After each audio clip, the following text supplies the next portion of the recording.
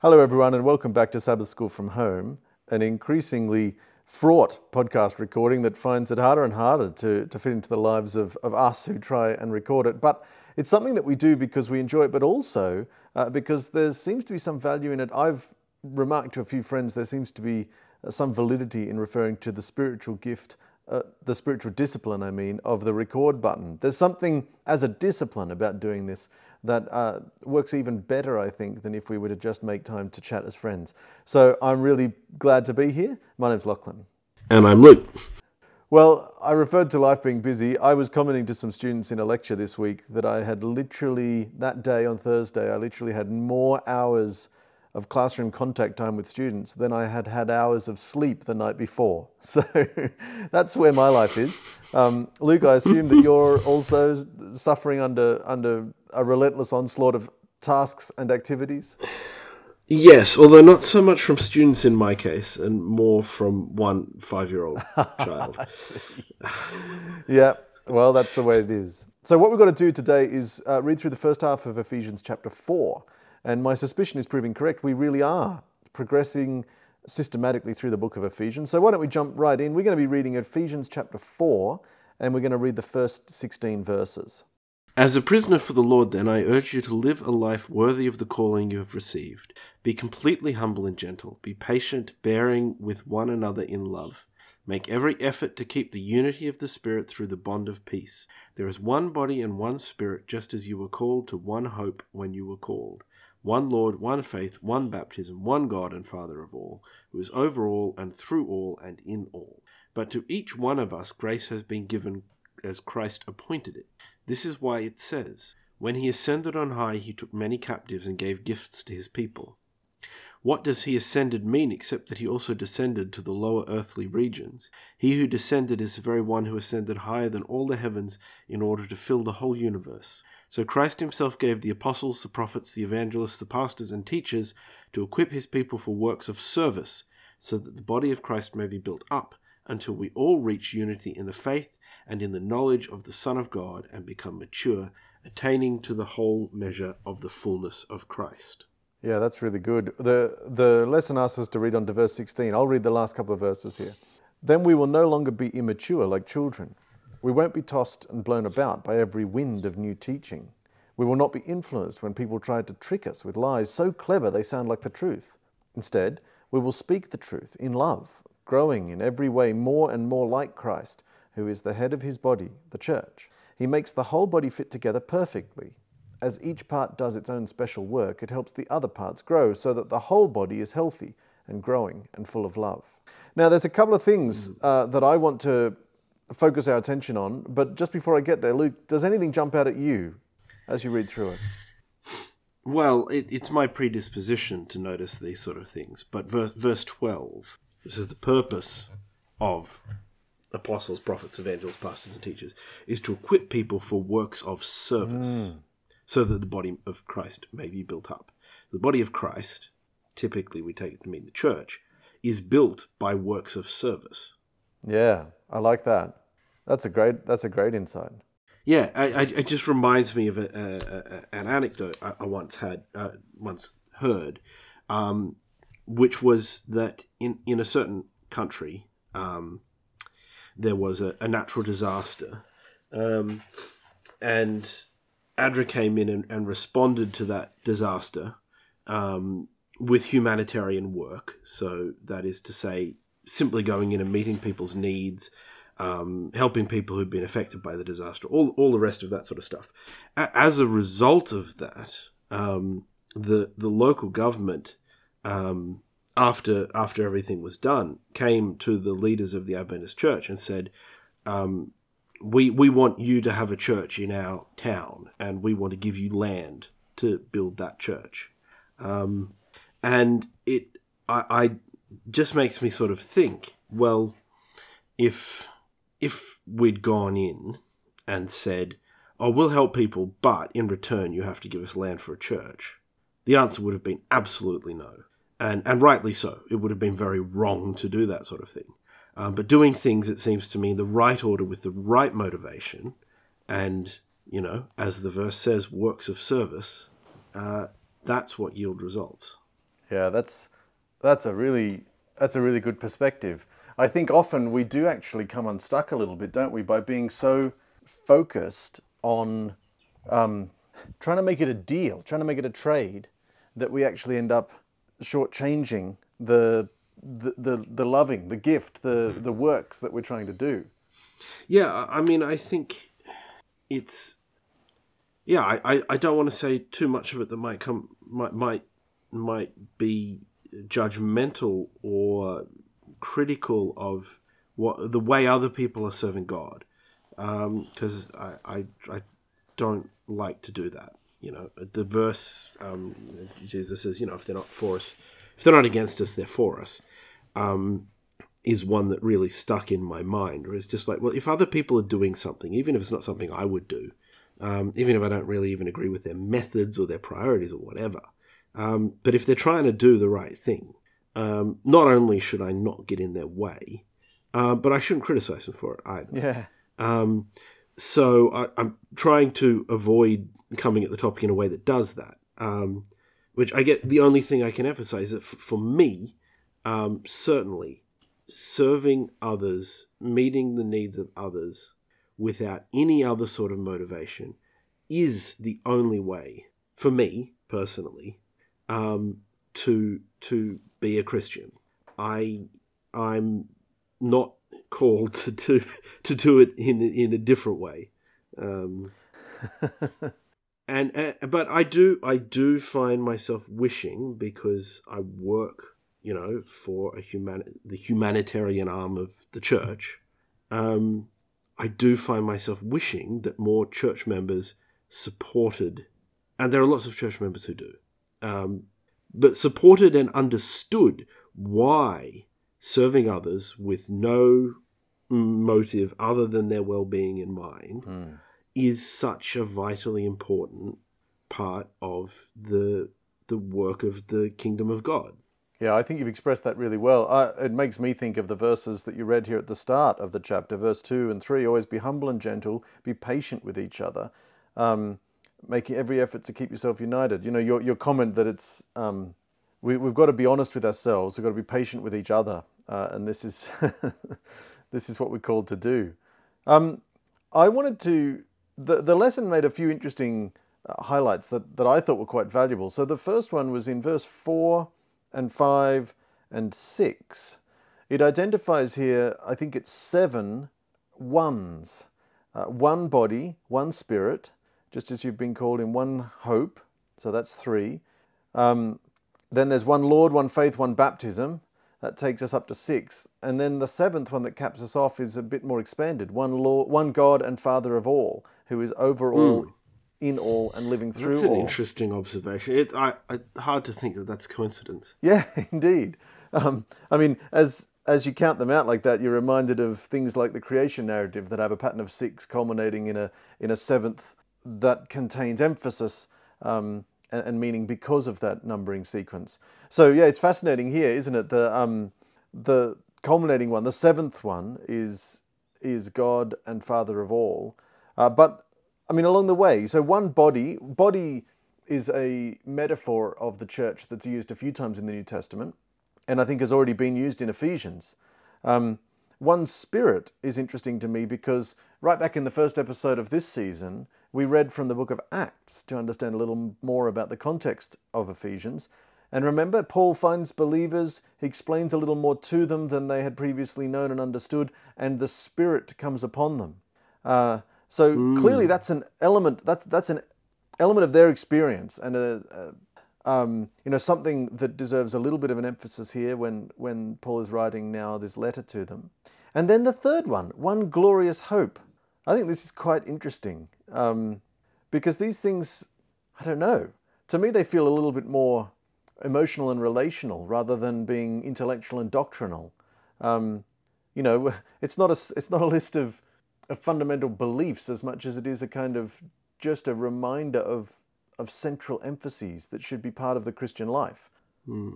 Well, I find verse 3 quite relevant to understanding how these things are all one. So unity of the Spirit through the bond of peace. Well, verse 2 as well, for that matter, right? Be completely humble and gentle, be patient, bearing with one another in love, right? So that, it doesn't say here, being a little bit cheeky, it doesn't say here one doctrine. Yes. It doesn't say here one set of fundamental beliefs. It does say, one faith and one hope and one baptism and one God and one Lord. Those are things, I think, which all Christians have in common. Yeah. But what keeps us in unity with each other is not that we all think exactly the same thing. That's not what these verses say. What keeps us in unity with one another is our efforts to be humble, gentle, patient, and treat each other with love. Hey, your emphasis there, I like that. And it's actually, I'm going to jump down to another thought that the lesson pulled out in one of the day's discussions towards the end, and then also pulled out specifically in one of the discussion questions kind of at the end on the last day of the lesson. Down in verse 14, Luke, what does your translation say? Mine, as I read it, said, we won't be tossed and blown about by every wind of new teaching. So I'm just looking at the NIV, and it's quite similar. Although I think, what's the end of your verse 14? We will not be influenced when people try to trick us with lies so clever they sound like the truth. Yeah. So this doesn't go quite that explicit. Yeah. This is what it is in the NIV. Then we will no longer be infants tossed back and forth by the waves and blown here and there by every wind of teaching and by the cunning and craftiness of people in their deceitful scheming. Well, the lesson refers to the ESV, the English Standard Version, and pulls out this phrase, winds of doctrine. And the reason it jumped out at me is, of course, just a few moments ago, you were commenting on the absence of doctrine up there in those opening verses where it was talking about the unity. The thing that was bringing unity was the Spirit and peace and patience. And it just, as you were speaking, it suddenly made me think that I feel like the lesson the question as phrased in the lesson might actually potentially be missing the point slightly. So the question as posed by the lesson was talk about some of the winds of doctrine that are blowing in our church today. Now, it's implying here that there are teachings that are possibly false teachings. Certainly reading verse 14, I get the feeling that the author is referring to something which is, there's winds of teaching that are sort of coming and going like a wind, and they're influencing people, and some of them are being deliberately cunning and lying and trying to sound clever, and maybe some of them are not so much trying to be deliberately manipulative. They're just being a little bit foolish and immature. And so the question in the lesson, it felt to me, prior to us starting to press record, was that it was sort of looking for, could we identify some of these ideas that some might be trying to insert into the church today? After what you just said, I actually think that verse 14 is now to be read slightly differently. This is my proposal on the fly. If we are grounded in an effort to keep united through peace, through love, through patience with each other, making allowance for each other's faults, if we're going to focus on the 7 ones, which are not doctrinal, but are experiential and relational, one Spirit, one body, one hope, one Lord, one faith, one baptism, and one God and Father of all, then maybe we could read verse 14 as an admonition reminding us that doctrine itself is perhaps not quite as important as some of those other things. I think you're exactly right. That is how I would read it in the context of the earlier verses, that teachings come and go, and there are fads, and things change. And what we need to hold on to is what Paul has already written in this chapter, which is the 7 ones. Yeah. Right? And that other things, are not going to be as important as those. And it reminds me, and I think we've talked about this on the podcast at various times, or maybe we haven't really gone into it, but someone once explained to me that it's very valuable when we are searching for the fundamentals of our faith to differentiate church culture from church theology, right? So the theology is, is how we interpret Scripture. Yeah. It's our beliefs. Culture is how we lived there, right? So it's what you wear to church. It's what you do in church. Yeah. It's what you do outside of church as well, for that matter, and much more so than I think most people, tend to think. Culture comes and goes, and culture changes, and culture is not doctrine, and it's not faith, and it's not scripture, right? And it's right that culture changes, and we run into a lot of problems when we confuse culture for fundamental belief, right? And those sort of problems take multiple generations to untangle, if indeed they ever do get untangled. Yeah, I mean, I'm thinking of some things that are more trivial in a sense, like as you travel around the world, some Adventists would avoid going to restaurants on Sabbath for food, and some Adventists think nothing of it. That's an example of culture as opposed to doctrine. Yeah, well, I mean, the classic one in our part of the world is that there was a time when everybody wore suits and ties to church, and we went out to many various countries, and we taught everybody that the correct thing to do when you go to church is wear suits and ties. Now, we in Australia have long since stopped holding that sort of standard of attire. It's still it's still the culture that you dress nicely to go to church, but suits and ties is not a thing anymore unless you want to. Yes, no one's going to judge you for not doing it, but in many parts of the world, where suit and tie is not the native traditional clothing. No, it was something taught to them. It was a colonial import. You must wear a suit and tie to church. Yeah, and that was in retrospect, that was a bit of a misunderstanding, I think, on the part of our otherwise very admirable forefathers. That was important, because and permanent, that we would be wearing suits and ties to church until the second coming and beyond for all eternity, because it's that nobody sat down and thought, well, hey, actually, this is just our culture, right? This can change. What it expresses, the sort of respect and effort that you put into being in church. So respect for God, respect for God's house, that is a more fundamental underlying value. Yeah, and can be expressed in many ways. How it's expressed can change, and does change, and will change. What people are wearing to church 40 years from now is not going to be the same as what we're wearing now. No. And indeed, that example is such a good one, because inadvertently, by placing such an emphasis on this particular kind of as you say, colonial attire, really, there was one fundamental aspect of reality that was completely ignored and at times denied, which is simply that the climate in many of these places you describe is so vastly removed from the cold, wet European climates in which suits and ties emerged. And I mean, yes, it's ludicrous. Exactly.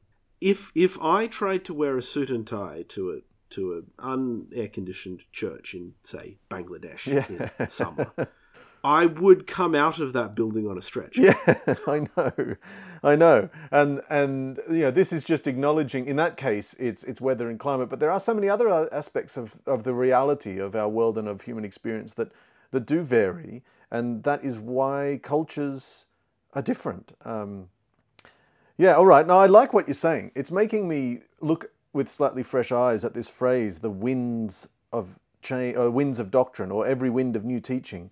Like it may be a little bit disparaging, describing some of those things that are deliberate, malicious lies of cunning trickery.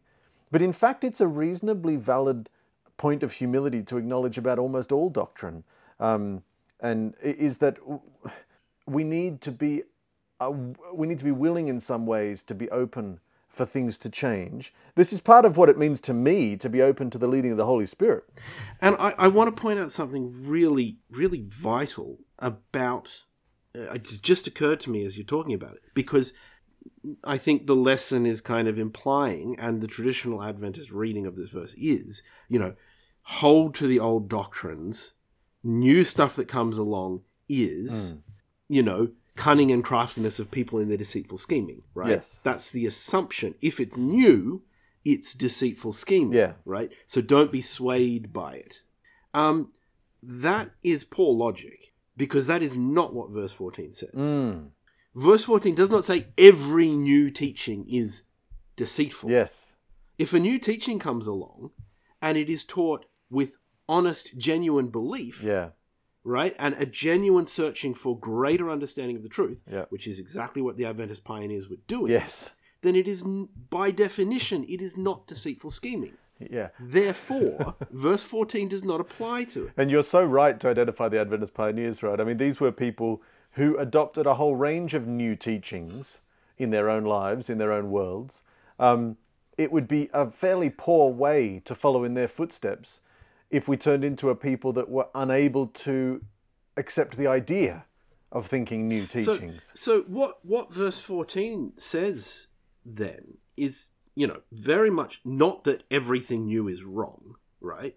It will be that new teachings will come, and what we need to do is be able to discern what is honest and what is deceitful. Yeah. And we can discern it by adhering to the principles laid out in verses 1 through to 13. Yeah. That has a real coherence to it, in my opinion. I think it's a really useful thought. Well, perhaps we should end. Well, no, we certainly could end there. There was one last thing that I wanted to mention in this recording, simply because it didn't jump out at me until I read a brief couple of paragraphs in the lesson that did actually point some attention to it. And I found this was quite interesting. It's in verse 8 and then into verse 9 and 10. Verse 8 quotes from the Hebrew Scriptures, which is our Old Testament. And it says, when he ascended to the heights, he led a crowd of captives and gave gifts to his people. So that's a quote. The Bible I'm looking at suggests that that's a quote from Psalm 68, verse 18. And then Paul in verse 9 expands on it and says, notice it says, he ascended. This clearly means that Christ also descended to our lowly world. And the interesting point that the lesson points out here is, surely, in a way that's backwards. Like, you descend before you ascend, if you're thinking of it in terms of God incarnating in the person of Jesus. And if I'm reading the paragraph in the lesson right, it poses an interesting thought here, which is, what if it literally does mean it backwards? What if, because of the emphasis in the context of the Ephesian church on the coming of the Holy Spirit, on them being filled with the Spirit, what if Paul is actually deliberately saying here, yeah, Jesus ascended after the resurrection, but don't forget that he has also since then descended back into our world through his Spirit. And it was such an interesting idea to me that I just desperately wanted to share it briefly in the podcast. I don't have anything further to say to it other than it just jumped out at me as a really cool thing that I think is worth remembering. That's fascinating. I wouldn't have seen that myself, I don't think. I noticed that it's a quote from Psalms. Yes. The ascended thing. We don't really have time to kind of go through and look into that, but it's got me interested. Yeah, now. So that's a quote from Psalm 68. So I guess anyone listening who wants to go and have a bit more of a look at it should find Psalm 68 and just see what sort of tone is being used there. I gather from a brief comment that I read just in preparation for this recording that I think it's sort of in the context of describing military victory, ascended to the heights and leading a crowd of captives and giving gifts to his people. That's this sentence quoted here in Ephesians 4. So yeah, we probably need to wrap it up, and so we'll leave that one as homework. I have thought a couple of new thoughts about this chapter myself over the period of doing this recording. So I hope that those new thoughts have been the truth spoken in love, growing in every way more and more like Christ, rather than being tricks with lies so clever they sound like the truth. Regardless of what you think they may have been, you're very welcome to send us an email, sabbathschoolfromhome@gmail.com. If you've got comments, if you would like to add any interesting thoughts you might have had into this conversation, you're very welcome to. And we look forward to you joining us next week.